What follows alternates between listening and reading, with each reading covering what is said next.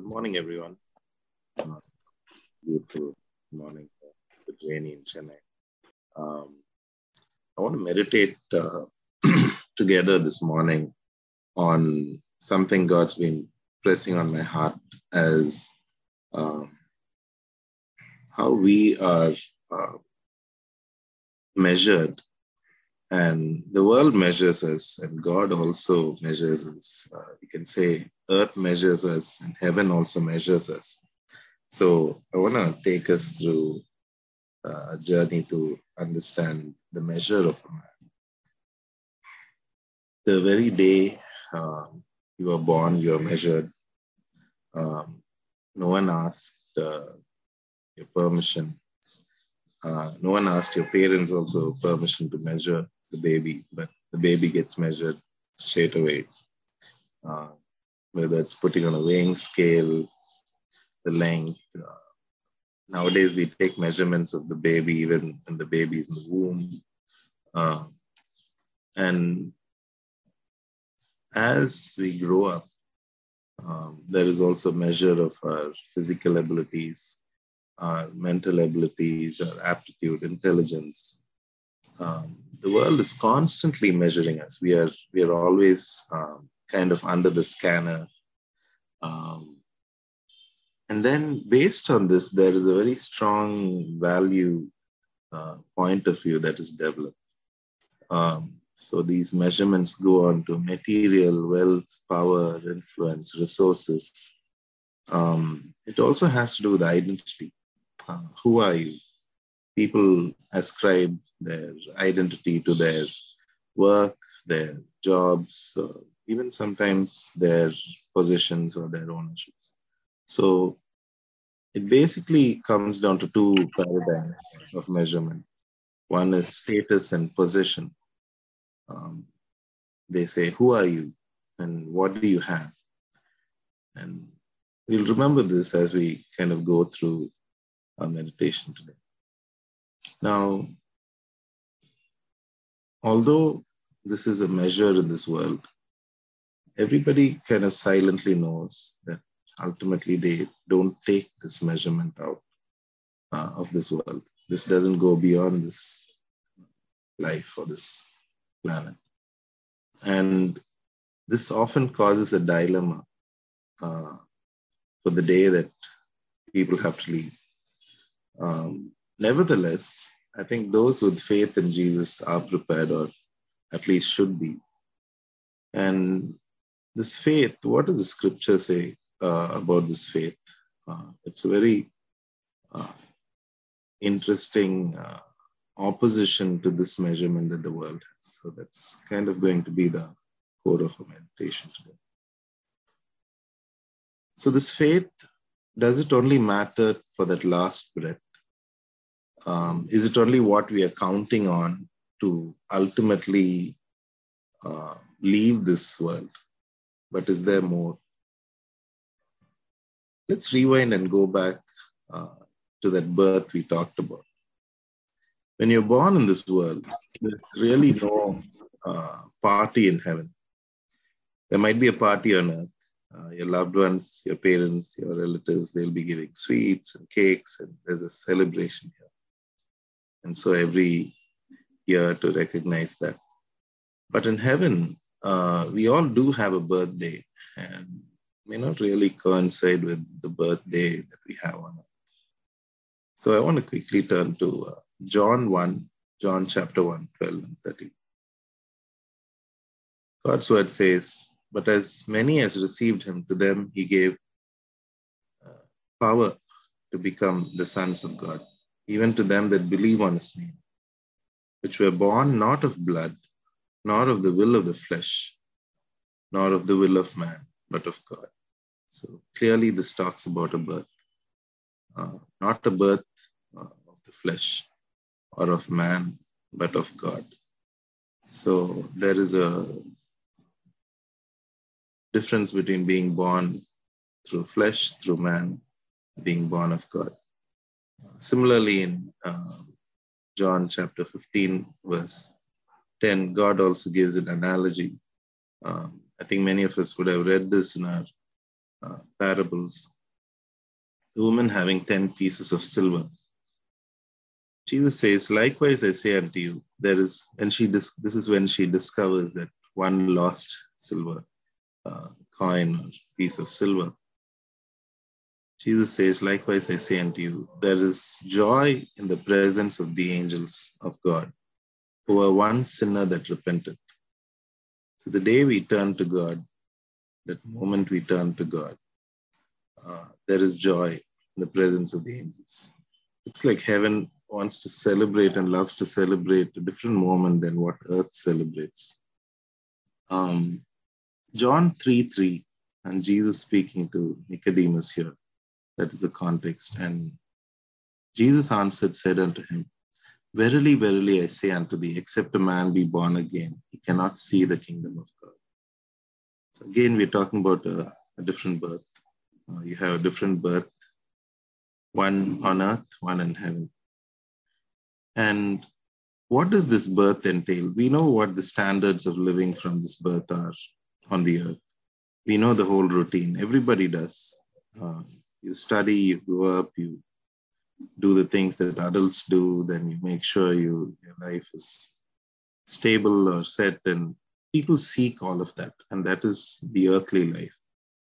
But what is that heavenly life? Now you're born in heaven, next what? What is that standard of living that is a heavenly standard? And is God calling us to live a different life according to heaven's standard? Let's look at 1 John 2:15. God's word says, love not the world, neither the things that are in the world. If any man love the world, the love of the Father is not in him. So there's a huge contrast drawn here between the love of the world and love of the Father. And Colossians 3:1-4, the word of God says, if ye be risen with Christ, seek those things which are above, where Christ sitteth on the right hand of God. Set your affection on things above, not on things on the earth. For ye are dead, and your life is hid with Christ in God. When Christ, who is our life, shall appear, then shall ye also appear with him in glory. Again, a very clear call to go after those things that are not here. And what other standards does this life have? This life that is originating from God, that is born of God. I want to bring another paradigm that opposes the world's paradigm, and a few more like that. So in this world, you will often hear, hey, nobody's perfect. We're all, and I think that's pretty much a fact for this flesh. But God expects something very different, and this is probably again, and you'll see clearly, this is related to who he is. And if we are born of him, then our expectation is similar. Matthew 5:48, God says, be ye therefore perfect, even as your Father in heaven is perfect. Perfection is not a standard that the world expects. The world says nobody is perfect, but God says be perfect. He expects perfection because he is perfect. And now, is that something that is about your flesh or your this whole death that we have as an end to? It's seriously not perfect, but it ascribes a different standard to our life. And that is purely because we are born of God. Again, going on to another paradigm, the world will say, eat, drink, be merry. All of this is, yes, they're right. All of this is temporary. And tomorrow we die. That is true. But that is the whole paradigm of living in this world. The world will say, that is it. There is nothing more. So there's an ultimate failure mindset and succumbs to death.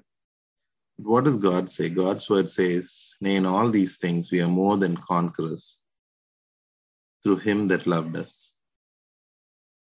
a very victorious life, it looks like, what God is calling us for.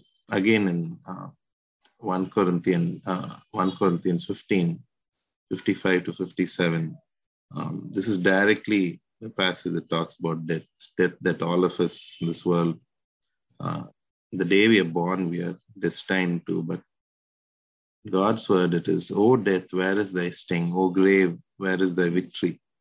The sting of death is sin. The strength of sin is the law.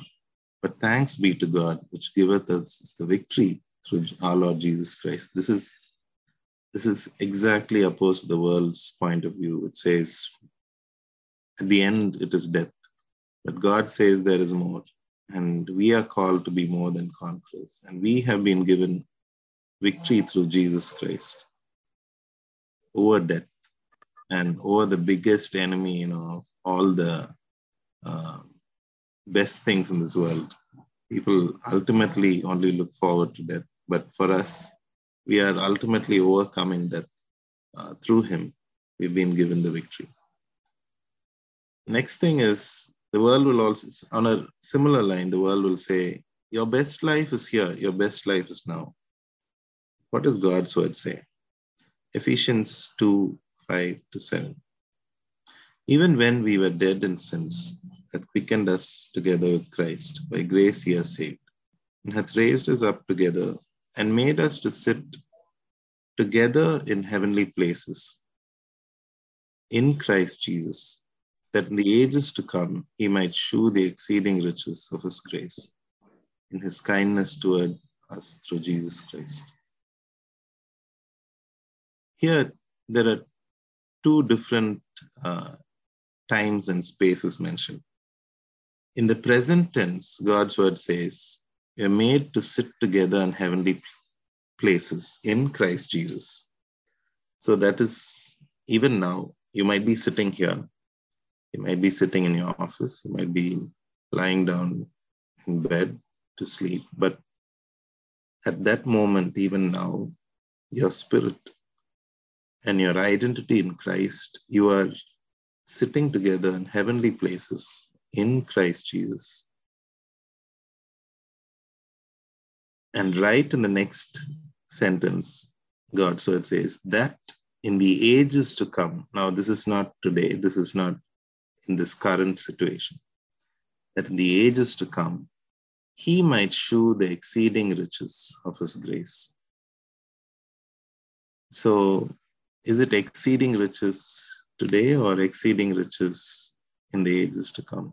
It is a different time and a space that God is talking about, where he is providing what he has, all his riches in Christ Jesus. So it looks like we're living in two different places. And it reminds me of pilgrims, right? Pilgrims are walking through, and many times when we travel, we encounter processions of pilgrims. They're walking through our streets, but they don't behave like us. They are going to a different place. Their eye and their goal is set on reaching a different destination. And everything they do is tuned to that. And walking through and eating and sleeping, and they also participate in daily life, but not in the sense that others do. They have a certain focus, they have a certain vision, and that carries them forward all the time towards their destination. They're not deviating their direction, or they're not taking another bus and going somewhere else. The pilgrim has a very clear end in sight at any point. He may not be close, but he's always focused. He may not be enjoying his pilgrimage, but he finds joy in that fact that he's going to reach his destination. He might not have shoes on his feet, but he is very clearly determined to make the long journey. So the pilgrim's life is what it looks like it is for us. And this also gets affirmed in Genesis 47, verse 9, where Pharaoh's meeting Jacob. And Jacob, very interestingly, summarizes his life. When Pharaoh asks him, how old are you? Jacob, clearly an elder to Pharaoh at that point, he says, the days of the years of my pilgrimage. So he sums up his whole life in literally 3 words. It has days, it has years, yes. But the days of the years of my pilgrimage. So we as God's children very clearly are living here, but not living for this world. We are living in our journey towards a destination. And what does it mean? How do we then use our resources, our strengths, what God has given? And what has God really given us as a starting point for that life? So the life where we are actually born of God. In Romans 12:3, there's a very interesting segment to the verse. So this is the verse that goes, for I say, through the grace given unto me, to every man that is among you, not to think of himself more highly than he ought to think, but to think soberly, according as God hath dealt to every man the measure of faith. I want you to focus on this statement. It says, according as God hath dealt every man the measure of faith. The word dealt is literally like you are dealing out. We use this sense of the word in mostly games and card games today. You're dealt a deck. Everybody's given a starter deck or what they have to play with at the start of a game. So God hath dealt to every man the measure of faith, it says. So this literally looks like a starting account that God has given his children. This gets referred to in another place also with Jesus when he is healing people. He talks about their faith in many different places. One example where he touches the eyes, he says, according to your faith, be it unto you. And he heals the eye and makes it whole and see again. So it almost looks like a transaction. I don't want to say it is a transaction, but it looks like the person who is undergoing the healing or the ministry of Jesus, they are using or investing their faith. And in response, God is doing something only God can do, like healing and things like that. So what other examples do we have? And I think most of us here might be familiar with Hebrews 11. And in Hebrews 11, you have a whole list of our forefathers of faith, or our fathers of faith, as you may call it. They primarily lived by this account. If you think of faith now as your starting account balance or your first bank account in living according to heaven, if you look at Hebrews 11, it really talks about how they are investing this account and how they are multiplying and how they are growing it. And it really summarizes and explains a lot of these exploits of faith. And another interesting contrast here in this world, people seek real estate. They seek investment in property. They want it to be in a well-built place or a city with a good builder or a promoter. Similar analogy is actually appearing in Hebrews 11, if you see from verses 8 to 10. By faith, Abraham, when he was called to go out into a place which he should receive for an inheritance, obeyed, and he went out, not knowing whither he went. By faith, he sojourned in the land of promise as in a strange country, dwelling in tabernacles with Isaac and Jacob, the heirs with him of the same promise. For he looked for a city which hath foundations, whose builder and maker is God. Very interesting. It is all by faith, and the action he's taking is all the time looking for a city which hath foundations, whose maker and builder is God. And if you see, according to some of the parables of Jesus, Abraham found it. Abraham is finally there. So although he went about this life, although he had things in this life that you might compare to people in this world, his business was not about that. His primary business and his goal was really that city which hath foundations, whose builder and maker is God. Are we investing our faith? That is a question I have for you. And how are we investing our faith? And this determines how we carry the work that we've done in this world. Any other work will not carry. And the people of this world know it very well. Everything gets destroyed here. Everything gets annulled. The account gets closed. But there are certain things that carry. And let's see what God has to say about this end. When all of this wraps up, how does God see things? We get a glimpse of this in Matthew 25, verse 21. This is where Jesus is talking about the faithful servant. And it goes, his Lord said unto him, well done, thou good and faithful servant. Thou hast been faithful over a few things. I will make thee ruler over many things. Enter thou into the joy of the Lord. Now the account of his life gets summarized in being faithful. God doesn't say successful. God says faithful. Very different paradigm from how the world sees things. Again, in 1 John 5:4, it talks about another summary of our life. For whatsoever is born of God overcometh the world. It's tying up the beginning and the end. We talked about being born of God, and at the end, you have overcome the world. That is the goal that God has for us. And this is the victory that overcometh the world, even our faith.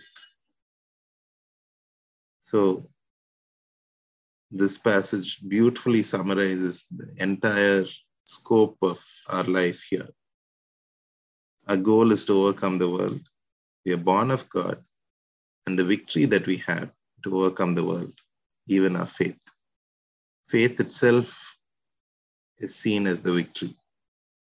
Faith might seem very small and not very important in this world, but in heaven's account, faith is itself the ultimate value and the highest value for a life here. So start investing your faith today. The warning is your account might close anytime. We always think of these moments of financial crisis in this world, demonetization, bank runs, housing market collapses. We've seen all of these and more. And they all bring us to a crisis. But the biggest crisis for people of this world is when the account closes here and you've not invested anything, and your bank account in heaven is kind of zero. And God then cannot say, good and faithful servant. And this is a big warning for us. If we are faithful, meaning investing our faith in this life, then there is a reward. And Jesus also very clearly says he comes to give a reward for everything that we have done. And in Hebrew 11, verse 16, if we read, it says, but now they desire a better country that is in heavenly. Wherefore God is not ashamed to be their God, for he hath prepared for them a city. And I want to extend this to finish with where we started, about how we measure a man. In Revelation 21, verse 7, God says, he that overcometh shall inherit all things, and I will be his God, and he shall be my son. So how do we measure a man? We talked about two things. Who are you and what do you have? In Revelation 21:7, our identity and who we are, our status is Son of God, says, he shall be my son. God himself is calling us his son. And what do we have then? Says, he that overcometh shall inherit all things. And all things is not a light matter. And I think that's summarizing who we are and what our positions. In Christ, we become the sons of God. That is even today. And one day,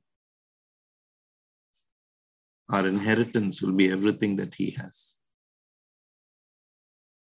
So the Son of God and all things. This is the measure of a man. Thank you. Heavenly Father, we thank you for your word that guides us, comforts us, and gives us clear direction as we walk through this world. We pray that each one of us here, you will keep us focused to live according to the life that you have called us as sons of God, being born of God, that one day we will be called good and faithful servant, that you will be pleased with the way we live every day, Lord.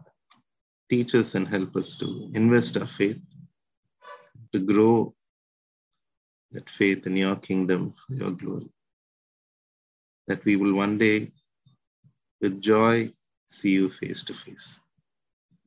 In Jesus' name we pray. Amen.